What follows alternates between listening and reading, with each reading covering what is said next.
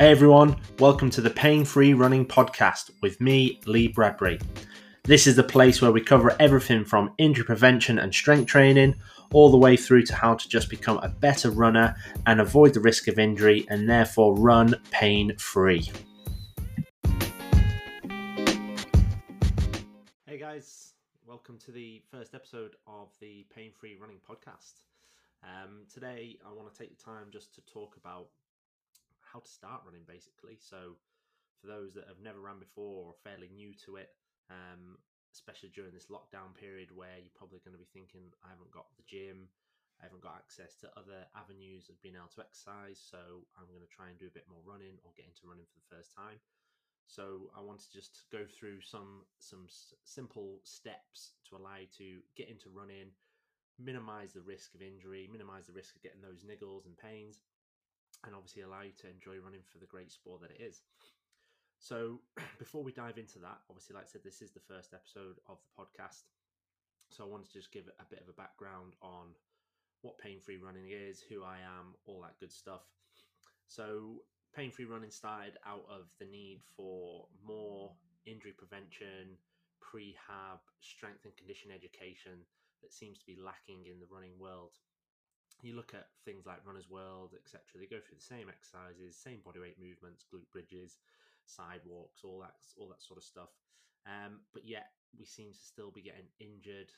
Running is still considered one of the most injurious sports out there. So there's something that needs to be addressed and more needs to be done to make sure that runners understand that whilst it is a fairly simple sport to get into, there's a lot more to it than just going out for a run, as frustrating as that might sound to some people. So pain-free running started out of the need that I've, from my experience of coaching clients, is that lots of runners out there tend to be dealing with pain or niggles and ignoring them, not kind of engaging in the elements such as strength training to obviously address this pain and the reason it's happening in the first place. We tend to seem to opt more for things that just mask that pain, whether it be foam rollers, insoles in our shoes or shoes themselves. We like to blame all these simple things that we can just change or take away, rather than understanding that it may be down to the way our body moves, experience with strength, imbalances between left and right.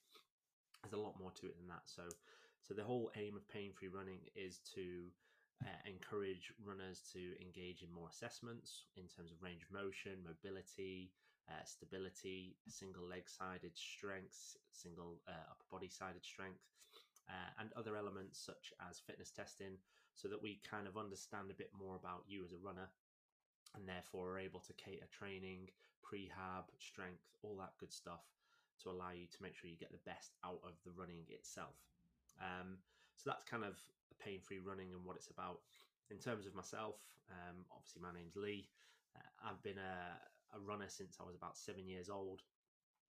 Started in fun runs at a young age, and progressed through sort of middle distance competitive running in terms of 5Ks, 10Ks, cross country, 3,000 meter steeplechase while I was in the military, to a pretty high level, including winning a few championships.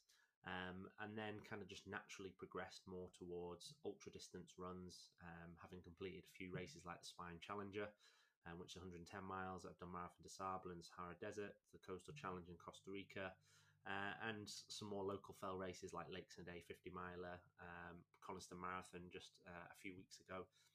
So I've built up quite a bit of experience of running myself. But also I absolutely love strength training. I love training in the gym. I've been lifting weights since I was 16.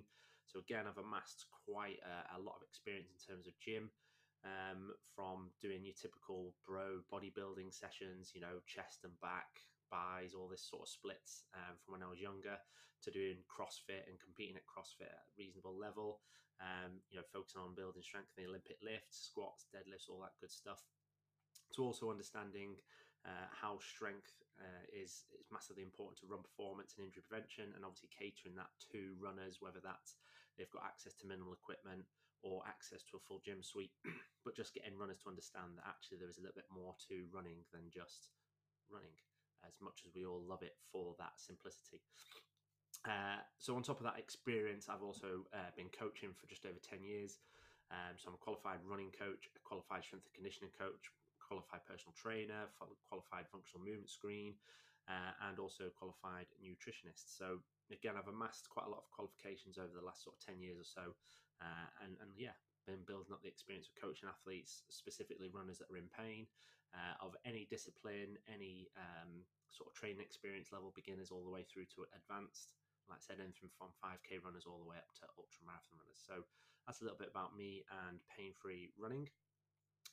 So let's dive into today's topic then. So like I said, we're going to look at how to start running.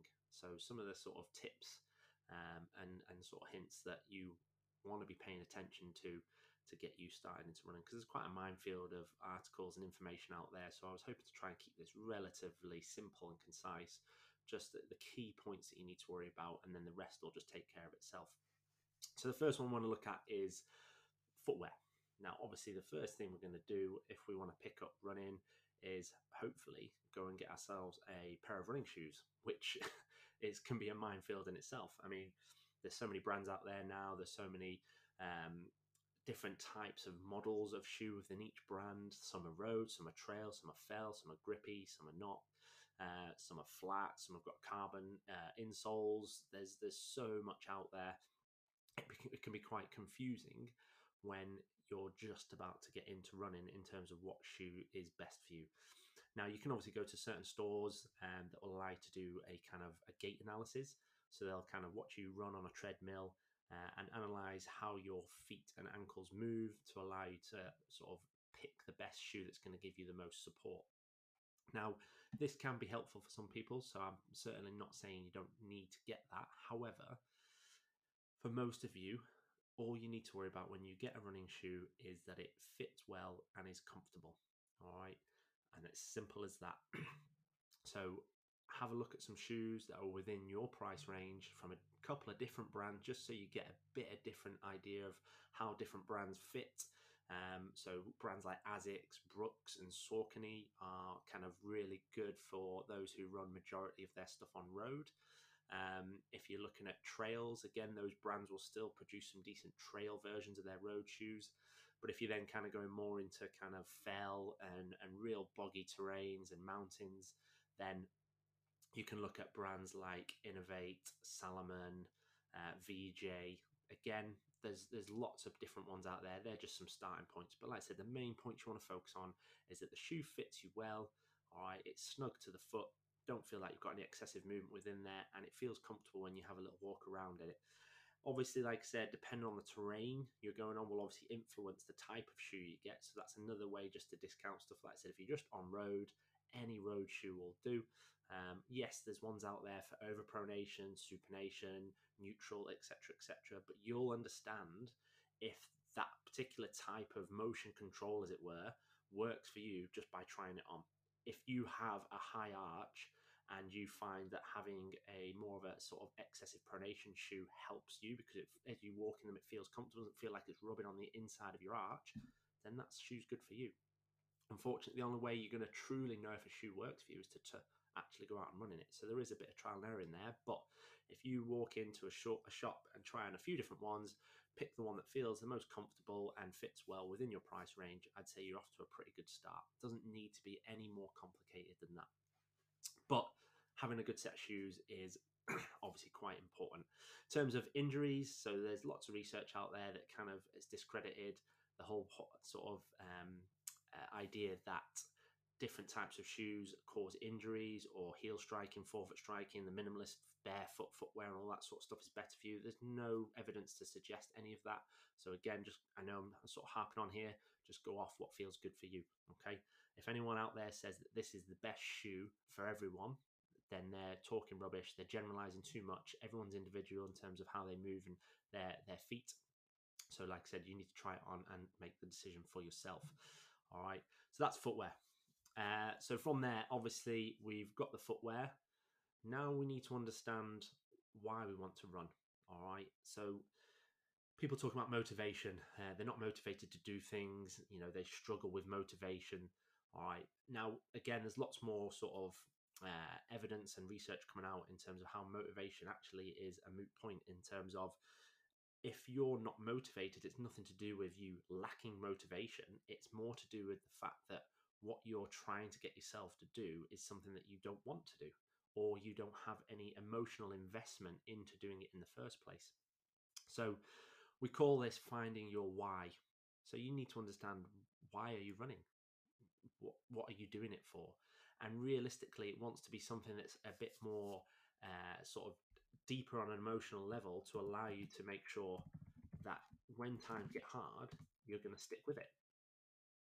So it could be that, you've put on weight, you want to lose weight because it'll allow you to have a better quality of life. It'll allow you to, sort of play around with your kids and things like that, or just not get out of breath doing day-to-day tasks. All right. It could be that you've always wanted to try running, but injuries and things like that have stopped you from doing it, or you just find that every time you do start it, you start to get these niggles and pains. So that emotional investment could be just getting to the point of addressing those issues, so it allows you to run pain-free. It could be a specific race that you've always wanted to do, or a certain distance that you've always wanted to achieve, and you've never thought you'd be able to do it. So again, you've got that little bit more of a deeper understanding and emotional sort of grasp on why you want to achieve it, rather than just going, oh, well, I've seen someone else do this, or I've seen someone do this on social media, or someone on social media says I should do this. Because again, it's not something that you really, really want. It's something that you're doing because someone else has told you to, or you think that's what you should be doing because everyone else around you is doing it. So as soon as times get harder, it's going to make it much harder for you to stick to that schedule of run program, and obviously keep going to allow you to get the results that you deserve. So set some goals and set your why. Why are you doing what you are doing? All right. From there, obviously, we've understood now. We've got the shoes, we've got some goals, we need a program. So structured training is always the best way to train. Now, yes, more experienced runners will be able to understand their bodies a bit more, go off feel, adapt programs, play around it. I do it myself. However, as a beginner, a structured routine is going to be one of the best ways to allow you to, one, build up gradually, two, keep the consistency, and three, guarantee some results. So if you're new to running, Couch to 5K apps are probably one of the best places to start. It starts off with nice, easy walk-run combos, building up gradually to running longer and longer and longer unbroken, with the goal of building up to that 5K distance, which is a great distance to start off with if you're new to running. So there's loads out there. I'm not going to recommend any specific ones. All right, you can easily go on the app stores and you'll see the most popular ones, and therefore give that a try. But as I said, they're all much of a muchness. They all follow a similar protocol of building you up gradually, so that allows your body to adapt as you go, therefore minimizing the risk of injury, all that good stuff. But if we're not going to follow a structured program, then I will reiterate those points. Build up slowly. All right. So in terms of weekly mileage, how many miles per week you're covering across however many runs you're doing, build it up slowly. All right. There's a thing out there that's called the 10% rule, where it says don't increase your weekly mileage more than 10% per week. So if you did 10 miles in week one, then obviously you would increase that by 1 mile the following week and do 11. Okay. Now it's not an exact science. Some people can handle much quicker increase in volume. Some may even need a little bit less increase in volume. All right, but the key is build it up gradually and listen to your body. If your body starts to feel again some niggles or pains coming through, yes, obviously there could be other issues at play. But one of the biggest injury risk factors is doing too much too quickly, i.e., doing too big of an increase in weekly mileage, running too fast, increasing distances of a single run too quickly for your body to adapt to. So take your time with it. All right, you will get fitter just by consistently running. You don't need to be smashing out loads and loads of miles and loads of runs each week in the beginning. All right, remember we're talking about health and longevity here as well. So build up gradually, take your time with it. Okay. From there then, so we've got the program now. We understand why we're doing it. We've got hopefully a good pair of shoes. Now, just a couple of quick sort of last bits to really focus on to make sure you can keep this running going in the long term. Now, first one is consistency. You can have the best program in the world, but if you're not consistent with your training, then you're not going to get those results. Okay, so whether that's running 3 times a week, 4 times a week, 5 times a week, it doesn't matter as long as you do it consistently over time. That's going to guarantee those results, and that's going to guarantee you sticking and developing those habits and routines over time. Okay, so you don't need any fancy programs. You don't need hill sprints, tempo work, all this sort of stuff in the beginning. You just need to build up some consistent getting outside and going for a nice, easy, comfortable run and building up the ability to do that for an extended period of time, whatever your goals may be. All right. And do that consistently. Try and do it over a month, 2 months. The more consistent you are, the easier it will be to keep that routine going. So then when we do potentially start splicing in some tougher sessions, hills, tempos, intervals, all that good stuff, again, it shouldn't feel too difficult to start adding that stuff in because you've already got that nice habit and routine of just going out and enjoying running. So consistency is always the number one governing principle in terms of getting those results. So last two pieces then are what else should we be doing on top of our running? So yes, running's great. It's super simple to get into. We just put one foot in front of the other. All right. Yes, there's obviously some elements of technique to running, but on the whole, our bodies tend to adapt to the technique that's most efficient for us. So it's quite a simple sport to get into. Now, obviously, like I said before, it's quite high in terms of injury risk. So one of the first things that we can do to help minimize that on top of the points I've just gone through is making sure we do a proper warm up. So taking the time to build up the heart rate, the blood flow, oxygen, all that good stuff around the body, and doing a few basic mobilizations to allow the joints to become more supple and warmed up, and also just to prep the muscles for the work that we're going to do. So you should be doing a warm up every single time before you go for a run. And when I say a warm up, running slowly before then going for a slightly faster run is not a warm up. That is part of it, but it should be a lot more in detail than that. So I'm not saying you need to take a long time to do it. You want 5 to 10 minutes at best for a warm up, but it should have a few other elements to it than just going out for a little bit of an easy jog to start with. So we want to start off with, like I said, some dynamic mobility. So that can be things like leg swings, arm swings, maybe a few lunges, a few squats, or if you're really restricted in terms of your range of motion, maybe doing some more sort of dynamic stretch mobility work on top of that. But a good place to start, like I said, is just some forward leg swings, some side leg swings, some walking lunges, some arm circles, just because remember we want to mobilize the upper body as well to make sure we keep good posture.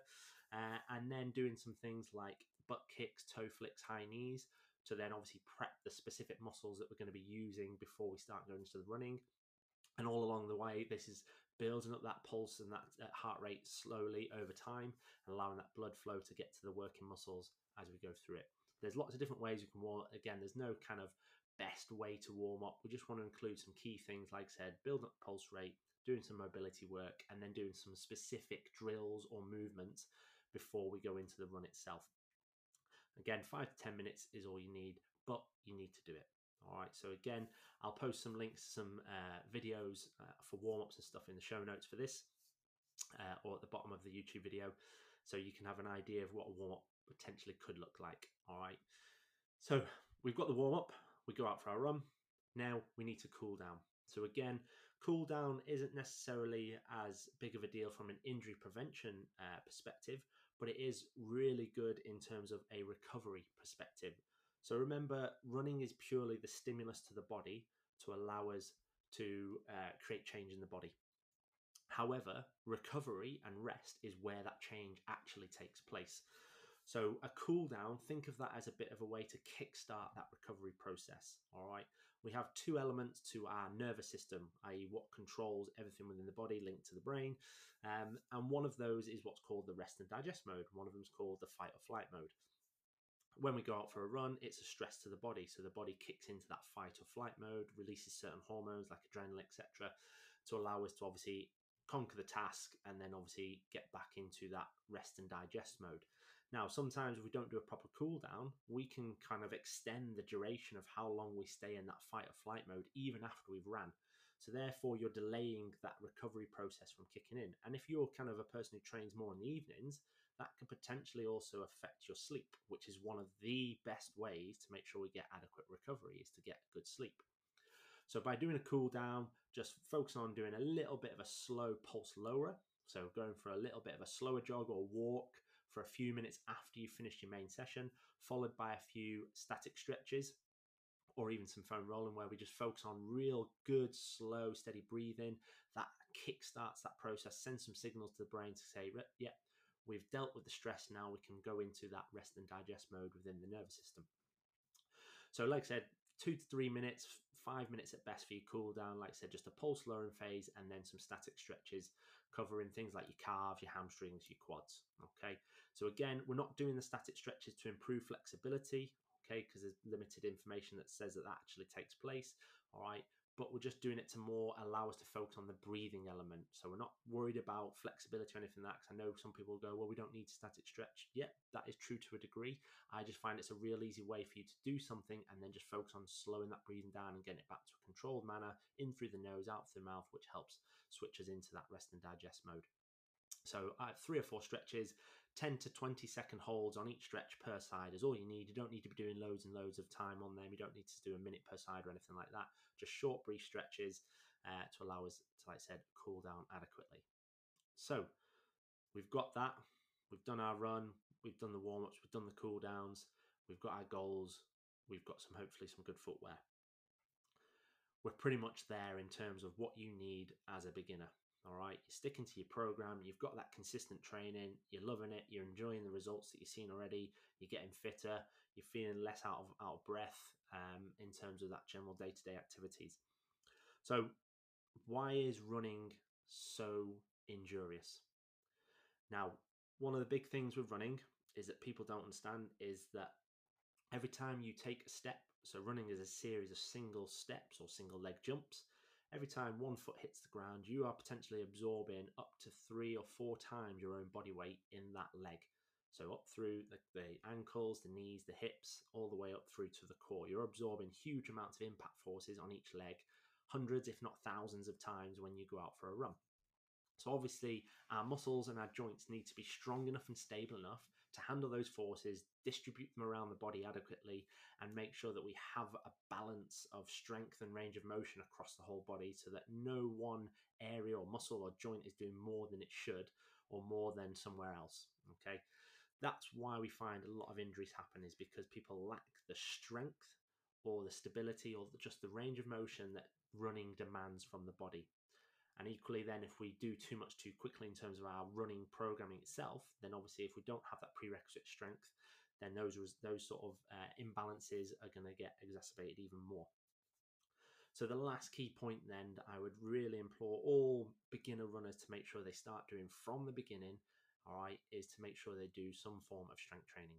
Okay, so when we say strength work, we mean building the ability of your muscles to handle force and generate force. Okay, that allows then to build robust ligaments and tendons, which help stabilize the joints, improves bone density, so again handle that impact on a sort of even deeper level, especially on things like roads and pavements where they're quite sort of high impact on the body, and also identify any weaknesses, whether it's single leg weaknesses or left and right weaknesses or imbalances, and address those through proper structured strength training.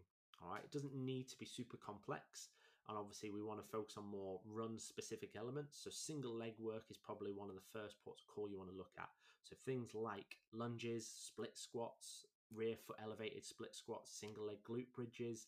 They're some of the key exercises that you want to put into a strength program.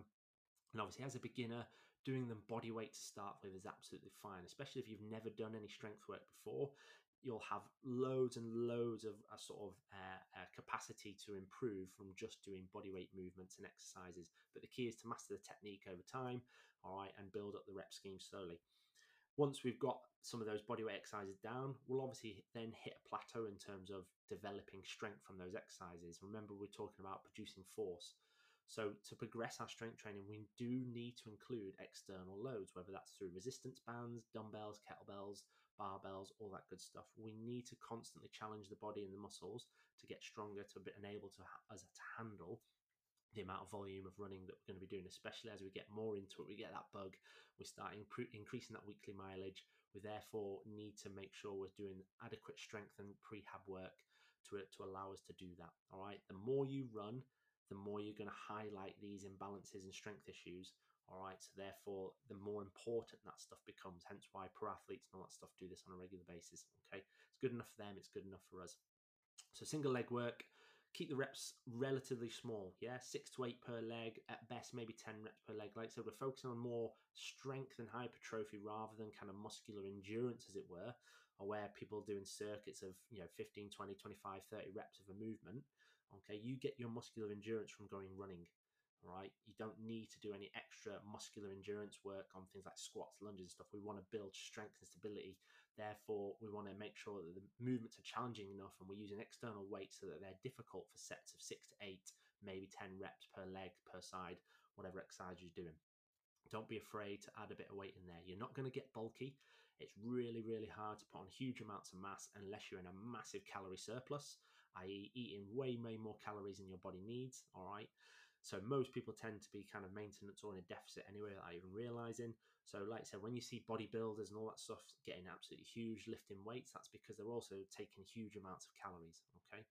So I've been running, like I said, since 7 or 8 years old. I've been in the gym since I'm 16. And again, I've lifted weights that entire time, even doing ultra runs and things like that. And I've not gotten any bigger, and certainly not seen any reduction in performance on my runs. If not, it's only helped me run faster because I've built more strength in the legs to allow me to hit those higher speeds. So don't be afraid to do strength training because you're worried about getting bigger or getting slower, okay? You've got to do a lot of work to be able to hit that, okay? So there's only benefits to strength training. There are no negatives as a runner. Obviously, there's points of diminishing returns, i.e. we don't need to be getting to the point where we're lifting powerlifting style weights. You don't need huge amounts of weight on there unless you enjoy lifting it, which I do. But you need to be challenging the body. You want to be moving at least sort of half your body weight on some of these exercises, just so that you've got, again, prerequisite strength to be able to then meet the demands of the body that you get when you run. So that's your strength work. Okay, so we've pretty much covered everything that you need in the beginning to start running. It's not that complicated. So just a quick recap. Get some good shoes that are comfortable, fit well, good enough for the terrain you're going to be doing. Understand the motivation behind why you're running. Set some goals, get an emotional investment into that why. That'll help you keep on track when things get hard. Get yourself a program, whether that's a free couched 5K, consult a run coach like myself. All right, obviously there are free programs online as well, in places like Runner's World and stuff. Again, it doesn't need to be over complex, okay? Just a slow increase of mileage week on week, just as you build the confidence in running for longer and longer. Then from there, make sure you stay consistent with your training. That's how you're going to get results. Make sure you do a warm-up and a cool-down. Again, 5 to 10 minutes warm-up, 3 to 5 minute cool-down, and make sure you do some strength training at least a couple of times a week to make sure you've got good balance of muscles and joints. And like I said, your body's then going to be able to meet the demands that you put on it through running. All right. Boom. That's it. Not that hard. All right. If you've got any questions on this, please get in touch if you need me to expand on any of those topics, especially strength work. Again, I'll post a few videos, some example exercises in the notes for this. All right. So if you're just getting into running, have a look at those. Let me know how you get on. All right. If there's anyone out there that's dealing with pain or struggling to keep running consistent because of niggles and injuries, please get in touch. All right. I'll happily give you some advice on how to get over that. Like I said, if you need a run coach, I'm here for you. All right. And if you guys could just give this video a like and a share, that'd be really appreciated too, so that we can make sure we're getting this information out to as many runners as possible. So there we go. First podcast down. All right. So we'll be keeping this going every week. So every Tuesday, I'll chuck these out. And yeah, any questions at all based on what you've just seen or heard, if you're listening to it on the podcast or on YouTube, then just please get in touch, chuck me a comment, chuck me a message, and I promise I will get back to you. All right. Until then, guys, I will see you next week.